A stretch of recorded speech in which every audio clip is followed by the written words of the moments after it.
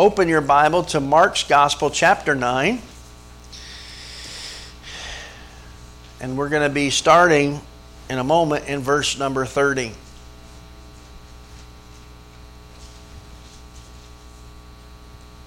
The gospel frees us from addiction to self.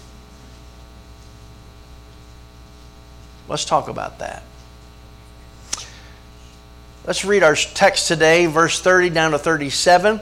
Then they departed from there. There is the base of Mount Hermon, the Mount of Transfiguration. Jesus has just cast the demon out of this little boy. And they I'm imagining this, that the crowd is rejoicing. Jesus grabs his 12 fellows and they kind of sneak out the back door. They departed from there and passed through Galilee. And he didn't want anyone to know it. So incognito, they got away. For he taught his disciples and said to them, the Son of Man is being betrayed into the hands of men, and they will kill him. And after he is killed, he will rise the third day. Look at verse 32. But they did not understand this saying and were afraid to ask him. Then he came to Capernum, and when he was in the house, he asked them, what was it you disputed among yourselves on the road? But they were silent. For on the road they had disputed among themselves who would be the greatest. And he sat down and called the 12. And he said to them, if anyone desires to be first, he shall be last of all and servant of all. Then he took a little child and set him in the midst of them. And when he had taken him in his arms, he said to them, whoever receives one of these little children in my name receives me. And whoever receives me receives not me, but him who sent me. This is the word of the Lord today. May God be honored as we explore it together. And may God's Spirit bring us to the proper interpretation and application to our lives. Before Christ redeems us and sets us free, we're like crack addicts addicted to ourselves. Isn't that true? We're like alcoholics intoxicated with the unholy trinity of me, myself, and I. We're not very much interested in serving as we are being served. Am I telling the truth today? We're not as interested in giving as we are in getting. We're not nearly as interested in pursuing God's way as we are in getting our own way. And we're not interested in being the least, but in being the greatest. I'm just being honest in church today. And think about this, everything that Jesus is trying to offer his men, listen, is seemingly the opposite of what they're chasing. And I just want to stop right there. Could that be true of you and I today? Everything that God is offering us, which is so much better than what you're playing with today, it's the opposite of what we're after. You know what the good news hidden in there is? The antidote. I obviously need a new heart, which gives me new desires. Amen? I love that. These fellows were pretty sure of a few things. One of the things they were sure of, the opposite of verse 30 and 32, is that the way to greatness is not by obedience that leads to death. Nope, that's not how you do it, Jesus. And they were pretty sure that the way to greatness was not in being last or the servant of all, verses 33 to 38. And they were fairly convinced that it was certainly not in having others do what we can't, in verses 38 to 41. And it for sure wasn't in pursuing a life of self-denial that involves some serious suffering. That's not the way to greatness, verses 42 to 50. And yet, listen, that's exactly what Jesus says as he lays before us the true road to greatness. Greatness as defined by God.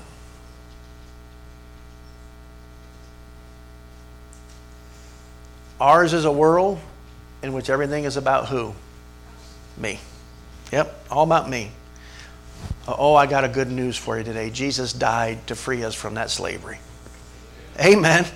There's such freedom on the other side of that. He died to free us to serve and to walk a road of true greatness. The road that he himself walked as he came not to be served, but to serve and to give his life a ransom for many.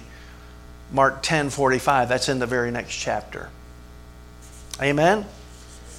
I see three, and it's where I got the title from today. I see three pitfalls on the path to discipleship in the back half of chapter 9. The first one is division.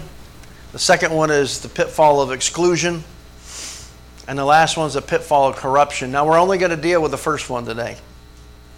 It's a one-point sermon. You say, well, I got 6 points or 5 points. I don't even remember what I put in there. That's just walking through the verses. So today we're just going to deal with that first one. So number one, I just call this the pothole of division and the YBH of how to repair it. Nothing divides like pride. Isn't that true? And without I, you can't even spell pride. And you get rid of I and there's no more pride. Let me give you some context here. Backing up a little bit. They've got a 25-mile walk. That's a long walk, by the way. I've hiked 20 miles in a day. Now, granted, it was in the mountains. But 20 miles in a day, you are whooped. But these guys are used to walking. I don't know. They had a 25-mile walk, and thankfully it was mostly downhill, from Mount Hermon to Capernum, where Peter's house was. So I don't know how long that takes, but that takes the better part of a full day of walking. And Jesus is using this time, this full day, with just his 12. They snuck out the back door. Nobody saw them. They got out of there, and it's just them. Jesus is focusing on his men. He's teaching them. He's training them. He's displaying to them what true transparency looks like. In verse 31, the Bible says, for he taught his disciples. And he said to them, the Son of Man is being betrayed, as present tense currently, into the hands of men, and they will kill him. And after he is killed, he will rise the third day. This is the second time Jesus has come right out and told them what was going to happen at the Passover feast in Jerusalem that year. And it was right around the corner. So in just a short time, Jesus was heading to Jerusalem for the feast with his men, as he had done before. Only this time it was going to be different. And he's warning them. You might just jot this down. You'll find the first time in chapter 8, verse 31. And that's the time when Peter said, hey, Jesus, that's not going to happen. You remember that? And Jesus basically calls Peter Satan. He said, get behind me, Satan. You have no taste for the things of God. That didn't go over very well. So now he tells them again in very short succession. It hadn't been all that long since chapter 8.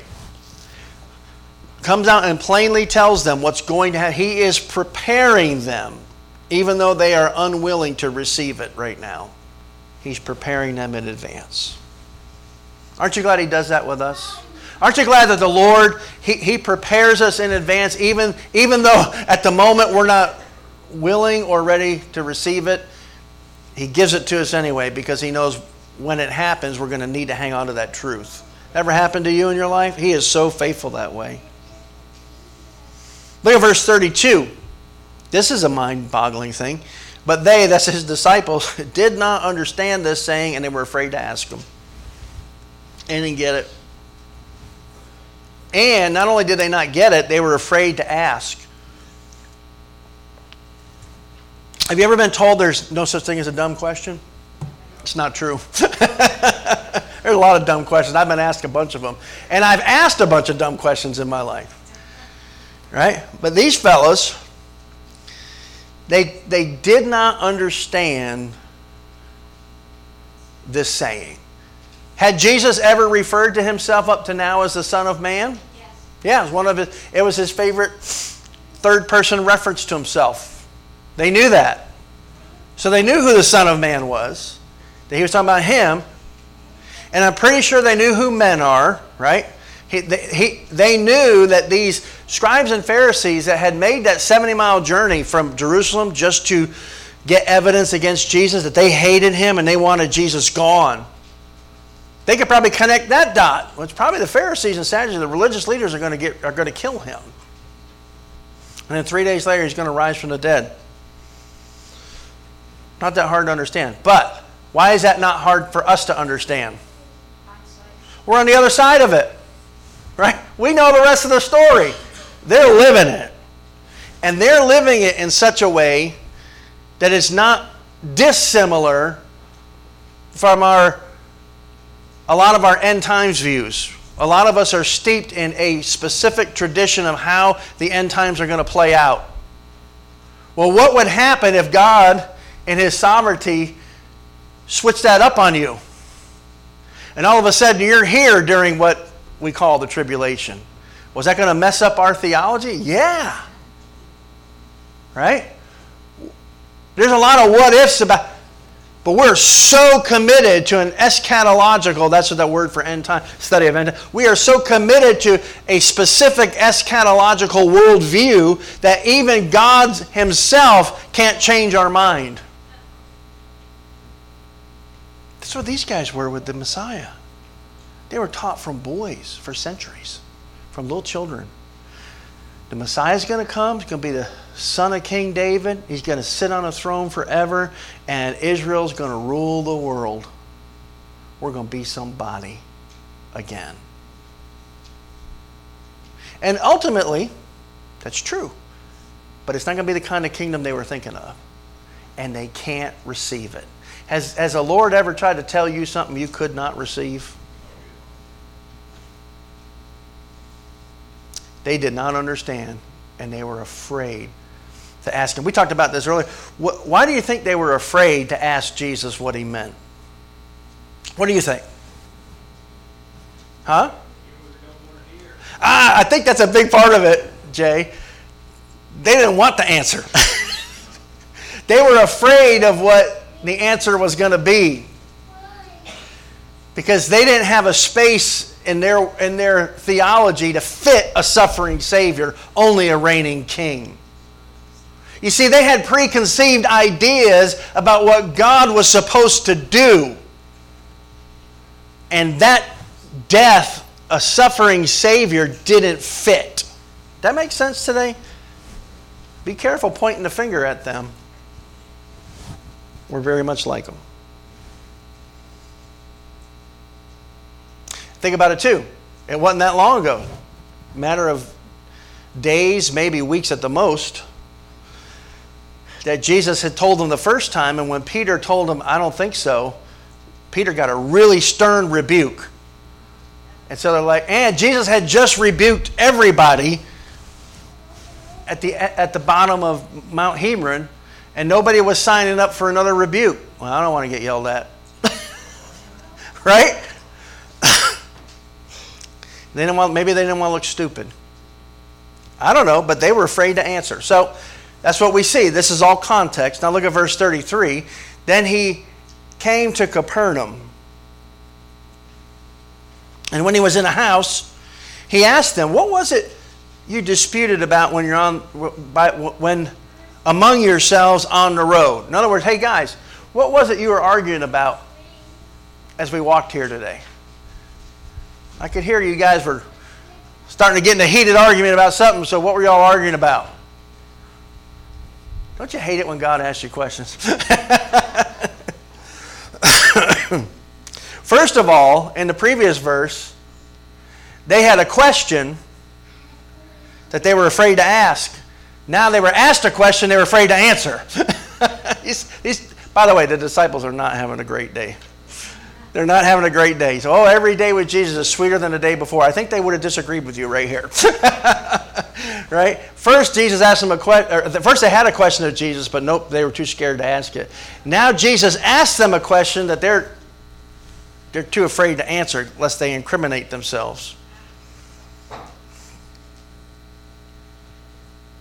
Verse 34, we find out what it is. I love this, but they kept silent. They didn't answer him. They did this, zipped their lip. And we know why, don't we? Mark tells us. For as on the road, they argued amongst themselves about who would be the greatest.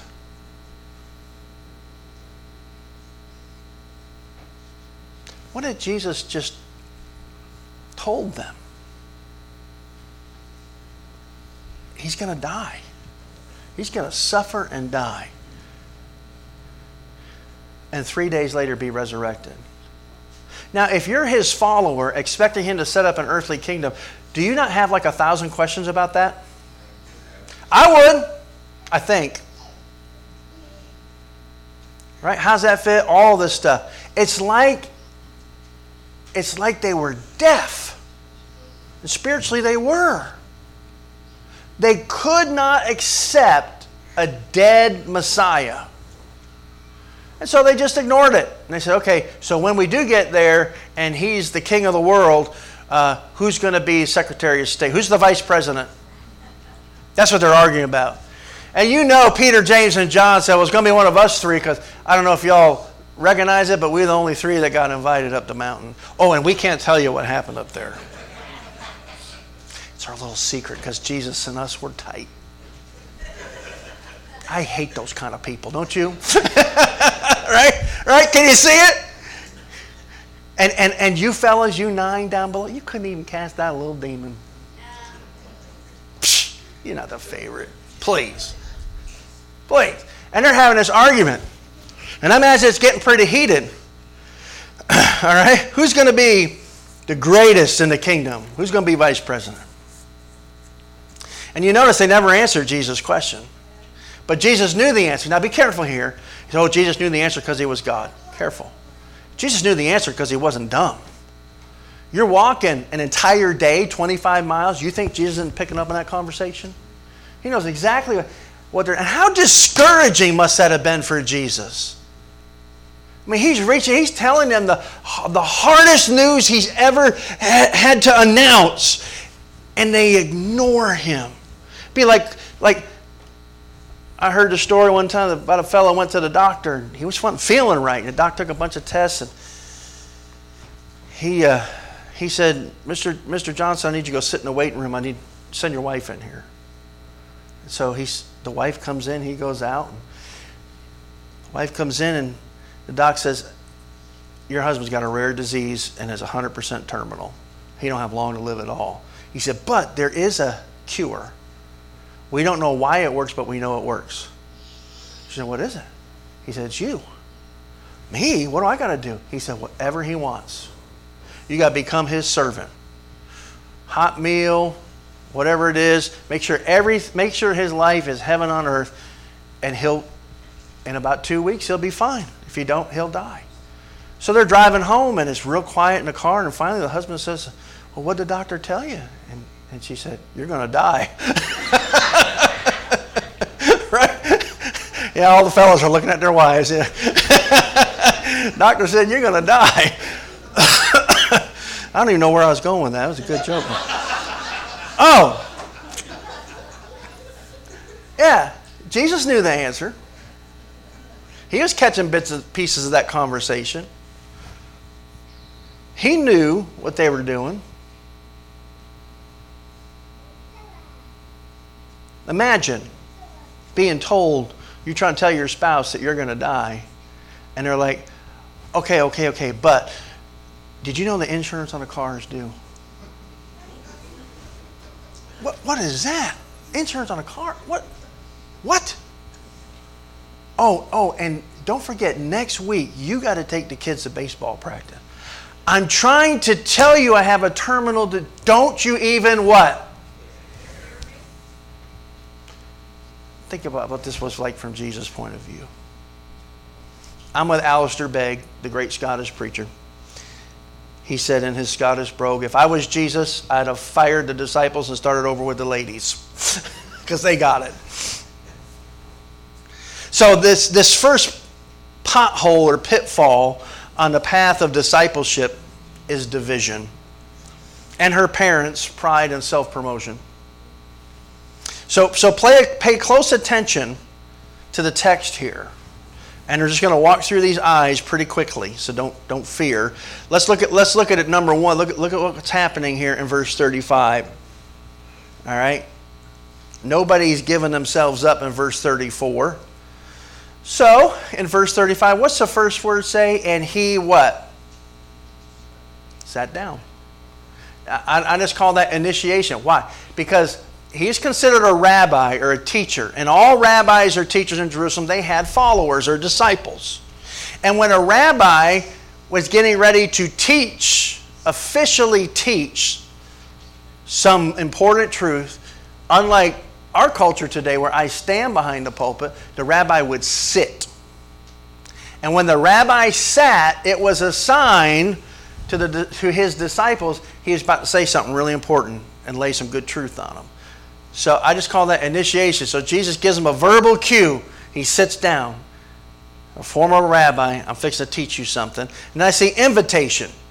Not only does he sit, look at this verse, 35, and he sat down and he called the 12 to him. So look, they're still clueless. They don't get the message. Normally, your job was to keep your eye on your rabbi. A good disciple was to anticipate the needs of his rabbi so that he would never even need to ask for a cup of water. They would anticipate it, get it, and have it for him before he even asked. You were to be attentive as a disciple, and they are falling down on their job. Jesus sits down, nobody even notices. So Jesus has to call them. Hey, fellas, gather around. I got something I want to share with you. I want to teach you something. So that's invitation. He calls the 12 to him. And then I see inversion. And this is where Jesus is going to lay some truth on them that they're not ready for, but later it's going to serve them so well. Inversion. Look what it says. Here's what he says to them. If anyone desires to be, what's that word, church? First, he shall be last of all. And here's a worse word than last. Servant of all. The word order here is really instructive in the language. It literally says this: he shall be of all last, and of all servant. It puts the emphasis on order. You are to be the lowest of the low, the least promoted person in the band. Now, I want you to pick up on what Jesus is not saying. This is important. Jesus is not repudiating greatness. He's not rejecting the desire to be great. He's redefining it. He's redefining it. He's not saying wanting to be great is bad. You know, I want you to be great. I want you to want to be great. But let me tell you what great is. You got the definition of great wrong. I think that's up there on that slide, Sam. You might want to check that. There you go. I just wanted you to be able to write that down. All right? Jesus doesn't repudiate greatness. He redefines it. He gives them a different understanding of what it means to be great. And then he says, now that you understand what kingdom greatness is, chase after that. F.B. Meyer said this once: I used to think God's gifts were on the shelves, one above the other, and that the taller we grew in Christian character, the easier it would be to reach them. I now find that God's gifts are on shelves, one beneath the other. It is not a question of growing taller, but of stooping lower. That we have to go down, always down, to get his best gifts. Isn't that something? What a good word today. I'm not sure you're getting it, so let me give you a test. I call this my painful pride test. You ready? Here's the painful pride test. Answer each question with a simple yes or no. You all understand the parameters? All right, here we go. You can write down your answer. If you're really bold, no, I'm not going to say that. I'll cause marital problems in here. I don't have that many counseling slots open for this week. Number 1, does it matter to me if I get the recognition for a job well done? Does it matter to me if I get the credit when I do a good job? Do I like, number 2, and even long to sit at the head table or in the seat of honor? Number 3, do I seek credit for what others have done?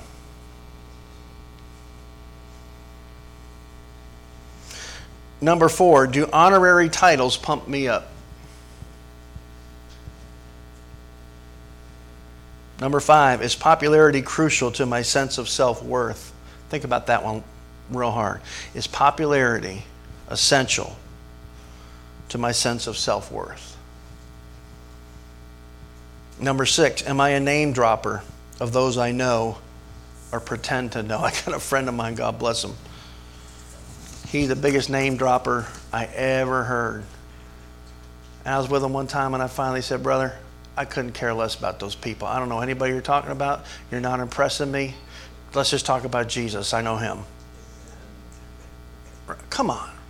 It's to the point that's kind of sad that your whole sense of your worth is based on the people you know in some setting. Number 7, do I think I have something valuable to say about almost everything? Personally, I do think that, but don't we? Well, I got something to say. Proverbs 11:12 says, when pride comes, then comes disgrace, but with the humble is wisdom. James 4:6 adds, God opposes the proud, but gives grace to the humble. What is Jesus telling them? By the way, let's back up into the context again. He asked him, what was it you fellows were arguing about all day long? As you obviously weren't listening to me, you had your own agenda. Well, we ain't telling you. There's no Fifth Amendment yet. That comes much later with the United States. They can't plead the Fifth. And so Jesus lets them know, I know what you were talking about. He says, I'm going to sit down. You guys come here. Let me tell you how this thing works. You got it backwards. Let me redefine greatness for you. You want to be first, you got to be last and the servant of all. And notice he doesn't say you need to serve. He says you need to be what? A servant. What's the difference between serving and being a servant? Jessica, well, not really, because I know you work in the delivering food, but you've been a waitress, right? And waitresses, how many of you ever waited tables? Right? Okay, so we can relate. It's serving. Now, yes, it's serving is an action that you do, but you have a shift when you're a waitress. You punch in, you serve for a specific amount of time, and then you're done serving. Right? What is being a servant? What's that? I like it, Linda. Always, there is no punch out. Why? It's not, listen, don't miss this. It's not something you do. Being a servant is someone you are. This was Mark's entire push in his narrative story about Jesus. He said, let me present to you Jesus, the Messiah, the Son of God. And he presents to these Roman, mostly Gentile Christians, this narrative of Jesus as the great servant. The great servant. Did people in Rome understand servants? You bet. In fact, they figured when this was written, at this time in the first century, and it became a problem later, that there were more servants and slaves in Rome than there were citizens. Rome knew servants. Whether you were a servant or a master, you knew what a servant was. Right? A servant was not an action, it was a person. And Jesus says, you want to be great? Let me redefine greatness for you. Greatness is a servant. And what was Jesus displaying to them? His greatness by his willingness to serve them. So here's a question for you. And I just want you to ponder this for a minute. This would be a great thing in the DLTs this week to discuss. Maybe you pray about it, meditate on it, and come up with some better answers than we're going to have right here. What is it about not serving, but also serving, but what is it about embracing the identity of I'm a servant? I'm laying down my rights. You know, I want to be someone who serves. And I say this all the time, but some of you hadn't heard it. Pastor Andy from northern Canada pastored literally a small Bible church out in the tundra. He was preaching here in Macon a few years ago, and I heard him say these words. He said this: everybody wants to be a servant until you're treated like one. Woo! How many of you mamas have ever said, what is wrong with those kids? Do they think I'm here to be their servant? Instead of despising that role, we should embrace it. God has given you an opportunity to be. Now, does that mean your kids need to know don't need to worry about taking care of them? No, I'm not saying that. But it's your heart attitude in that. Right? Everybody wants to be a servant until somebody actually treats you like a servant. Then we're like, nope, time out. What is that? I'm better than that. I know I'm hoeing in some of y'all's pea patch this morning. But how is it? How does being a servant kill pride? How is being a servant a pride assassin? Think about it for a minute. If your identity is just to serve the people that God put around you, and you don't require the credit, acknowledgement, nothing. How does that kill pride? Oh, Brian. The focus is no longer on you. And you know what? That's freedom. Freedom. He's trying to tell those disciples that.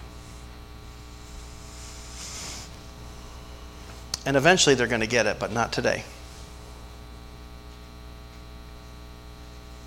How you doing in that servant capacity? So I got a little homework for you. And we're almost done. These last two go really fast. Here it is. Here's your homework. You're probably not going to be transformed into a servant between today and your Doing Life Together group on either Tuesday or Wednesday, or even by this time next Sunday, but you can make steps there. And I don't have this all fleshed out in my mind, but I got to thinking this morning, servant and serving. Now, serving is what servants do because of who they are. Well, if you're not a servant, but you're serving, of course, you're in control of everything still. And you can punch out anytime you want to. But what if there is a way to serve your way into servanthood? So here's what I want you to do this week. I want you to ask the Lord to open your eyes to ways that you can, here it is, now don't miss this part, that you can serve in hiddenness. Serve in hiddenness. Secretly serve. Your family, people at work, you know those people that never empty the coffee pot grounds? What is wrong with those people? They're certainly not Christians. Right?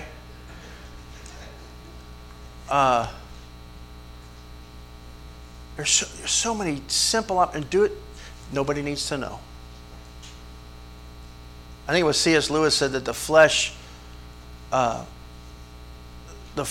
winces at serving, but the flesh revolts at serving in hiddenness. The flesh will absolutely rebel and rise up in arms if you're going to serve and do it with no credit. You ask Jesus this week, open my eyes where I can serve my spouse, where I can serve my children, where I can serve my church, where I can serve my work, where I can serve my neighbor, and do it so that nobody knows but God and myself, and that's it, and I leave it there. You say, why do you want me to do that? Because that's going to tell you whether you have a servant or whether you're a servant by identity or not. Because your flesh is going to hate that. Does that make sense today? Try it. That's your homework. Martin Luther said this, God creates out of nothing. Therefore, until a man is nothing, God can make nothing out of him. Real quick, verse 36. They weren't getting it. They weren't getting it. And so they needed an illustration. That's the next I. Look at the illustration. Then he took a little child and set them in the midst of them. And when he had taken them in his arms, he said to them, now check this out. Here's Jesus' illustration. They weren't getting it. And Jesus said, okay, let me explain it to you another way. And he takes a kid. Now, we're in Peter's house, right? In Capernum. It's not like it was just Peter and his wife. We know his mother-in-law lived there because Jesus healed his mother-in-law. So these were multi-generational homes, and this particular home was a big one. So probably more than one generation lived there. In other words, there are going to be kids everywhere. You come to my house any given Sunday afternoon, and there's going to be grandkids all over the place. It's wonderful. And so Jesus is there teaching, and these kids are toddling around or whatever, and he just snatches up one of these kids. I love this. He snatches up one of these kids, and the Bible says it's a boy. He stands him in the middle of the circle. So Jesus is sitting, his guys are standing around, and he just stands him there. And I think, this is not in the text, but here's what I think is happening. I think as he puts this little kid in the middle of the circle, Jesus is taking an inventory on the reaction of his disciples to this kid. Because what have they just been arguing about for about 8 hours? Who's the greatest? They're all about, and here's this kid. Now we know the disciples aren't going to get this because in the next chapter, when the mothers bring the babies to Jesus to touch and bless, those very same guys say, get those kids out of here. What's the matter with you people? We're doing big stuff here. So I'm imagining, I don't think I'm wrong, I'm imagining as he sets this little kid in the circle, they're giving very disdaining looks. Like, get that kid out of here. You're supposed to be teaching us about being a servant. What's that kid got to do with anything? Now look at the next part of the text. He puts him in the midst of them, and then it looks like, look at this, and when he had taken him in his arms. So Jesus, I don't think Jesus just picks him up. I think Jesus scoops him up. Y'all know what that's like? Man, when I go to see my little Paul John, I love that every time we see each other, it happened this morning, he runs up to me and gives me a big hug. Right? Jesus scoops this kid up in his arms.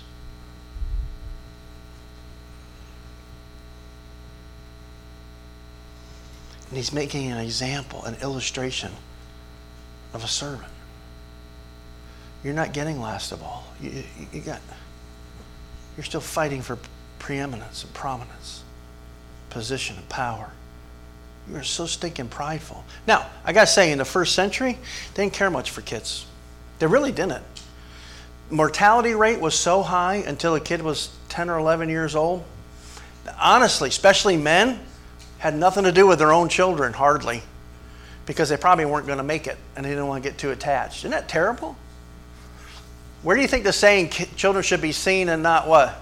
Heard? It comes from the first century. In the ancient world, kids were barely a notch above slaves.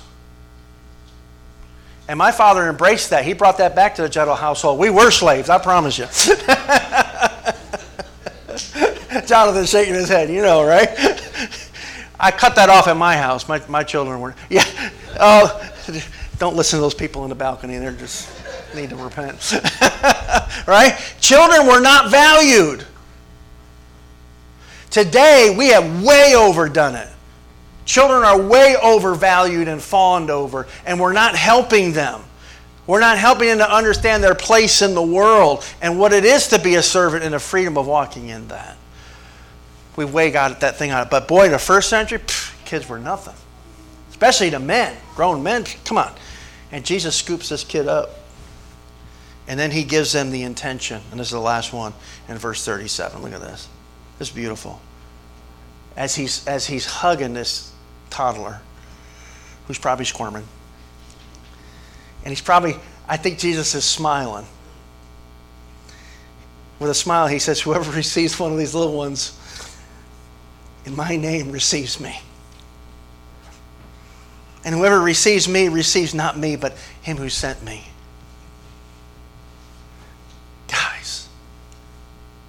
Guys, you want to be great? Wake up. You look right over these little kids. Why? Because they have nothing to offer you. They're only in the debit category in your home. And they really are. Little kids, they just work. That's why God made them cute. If God didn't make them cute, no child will survive out of infanthood. It's true. And they're falling from the womb. They're vipers in diapers, man. I'm telling you. Kids are naughty. They're sinful. They're smelly. They're cantankerous. The world is all about them. That's why God makes them so beautiful and cute. So we'll keep them. Right? He says, guys, look. Just like I've received this one. I'm hugging this little squirming Jewish boy. That's how you need to receive me. If you receive this child in my name, because of me, because if you serve this little kid who you've done nothing your whole adult life but look over them and your culture's taught you that, if you open your eyes and see what's around you, and if you will just receive this kid in my name, you're not just receiving this nobody, this person who can do nothing for you. Don't miss it. You're receiving me who can do everything for you. I'll never forget Pastor Benny Tate, my sister's pastor, said this one time at a pastor's conference. He said this. He said, so many churches are after the Fortune 500 church members. And they want to know, God, why don't you send me some wealthy church members? And he says, let me tell you what the key to that is. He said, you go after the people who can do nothing for you. He said, and when you go after the people that nobody wants, God will trust you to give you the people everybody wants. Amen. When you receive a child, when you receive a homeless person, when you receive your mother-in-law in Jesus' name. When you receive that family member that drives you nuts. When you receive your neighbor who's crazy and you serve them because of Jesus, you receive Jesus. And when you get Jesus, listen, you don't just get Jesus, you get the Father. And then that person who could do nothing for you leads you to the person who has done everything for you, who leads you to the Father who has prepared it all for His glory, and you are brought into something so much bigger than your puny dreams. Am I making sense this morning? That's what Jesus is trying to tell them. And I wish I could have written verse 38, but God didn't let me. I would write it very different, that history. This is for next week, but look at verse 38. Here's how well they got it. Such quick learners.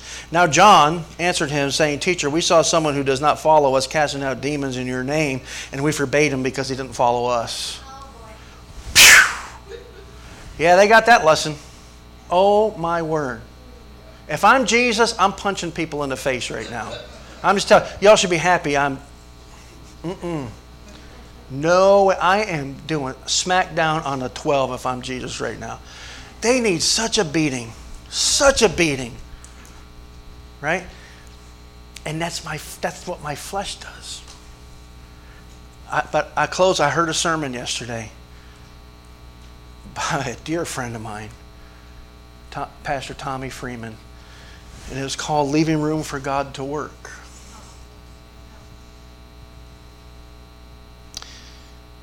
And we tend, the disciples tended to say, all right, here's the truth. Respond or die. And you know what? If you're just going to be a jerk and if you're going to be deaf and you don't care about this incredible truth I'm trying to lay on you, we don't say this, but our actions do. To hell with you. You say, Pastor, you said to hell with you. Yeah, I did. And you know what? You know what's worse than saying to hell with you? Living it out. That's exactly what we say to our children when we're so stinking frustrated with them for doing the same sin over and over and over again. That we say, you know what? You're not even worth correcting. To hell with you. Oh, God, break our hearts over that. Because you know what? Jesus knew he had a bunch of idiots for disciples. He knew it. Oh, but listen, he knew that Acts 2 was coming. That the Holy Spirit was coming. And that the Holy Spirit was going to take all of this teaching that they just treated so terribly. And he was going to connect all those dots. And these men were going to change the world. These clueless, heartless, foolish men were going to become just like their king in just a little while. So don't give up. You can't give up because he didn't give up on you.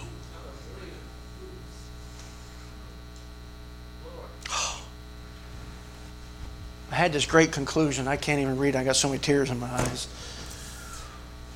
Well, God speak to you today. Would you stand with me? I'm going to invite our musicians to come. You know, there is an old-fashioned altar down here and lots of other space. You're welcome to come. Get before the Lord today. It might be a good thing.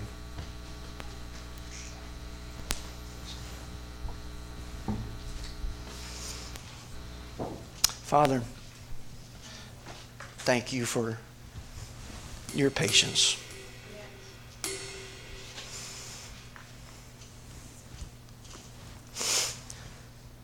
Thank you for reminding us that all lessons, though given today, aren't for today, and that nothing's wasted. I thank you that you know us, how prideful we are. I thank you that you've given us the antidote to that, which is serving our way into being a servant and finding that true freedom and it being so free that we'll never go back. Help us. Help us to repent. Trust you again. And Lord, we got some homework this week. We got to serve in silence. We got to secretly serve. I pray that you would open those opportunities even today. And I thank you for conviction and how it's so different from guilt. That conviction drives me to Jesus and guilt pushes me away. So may our burdened hearts be released, set free, as we die to self and live for you. In Jesus' name, amen.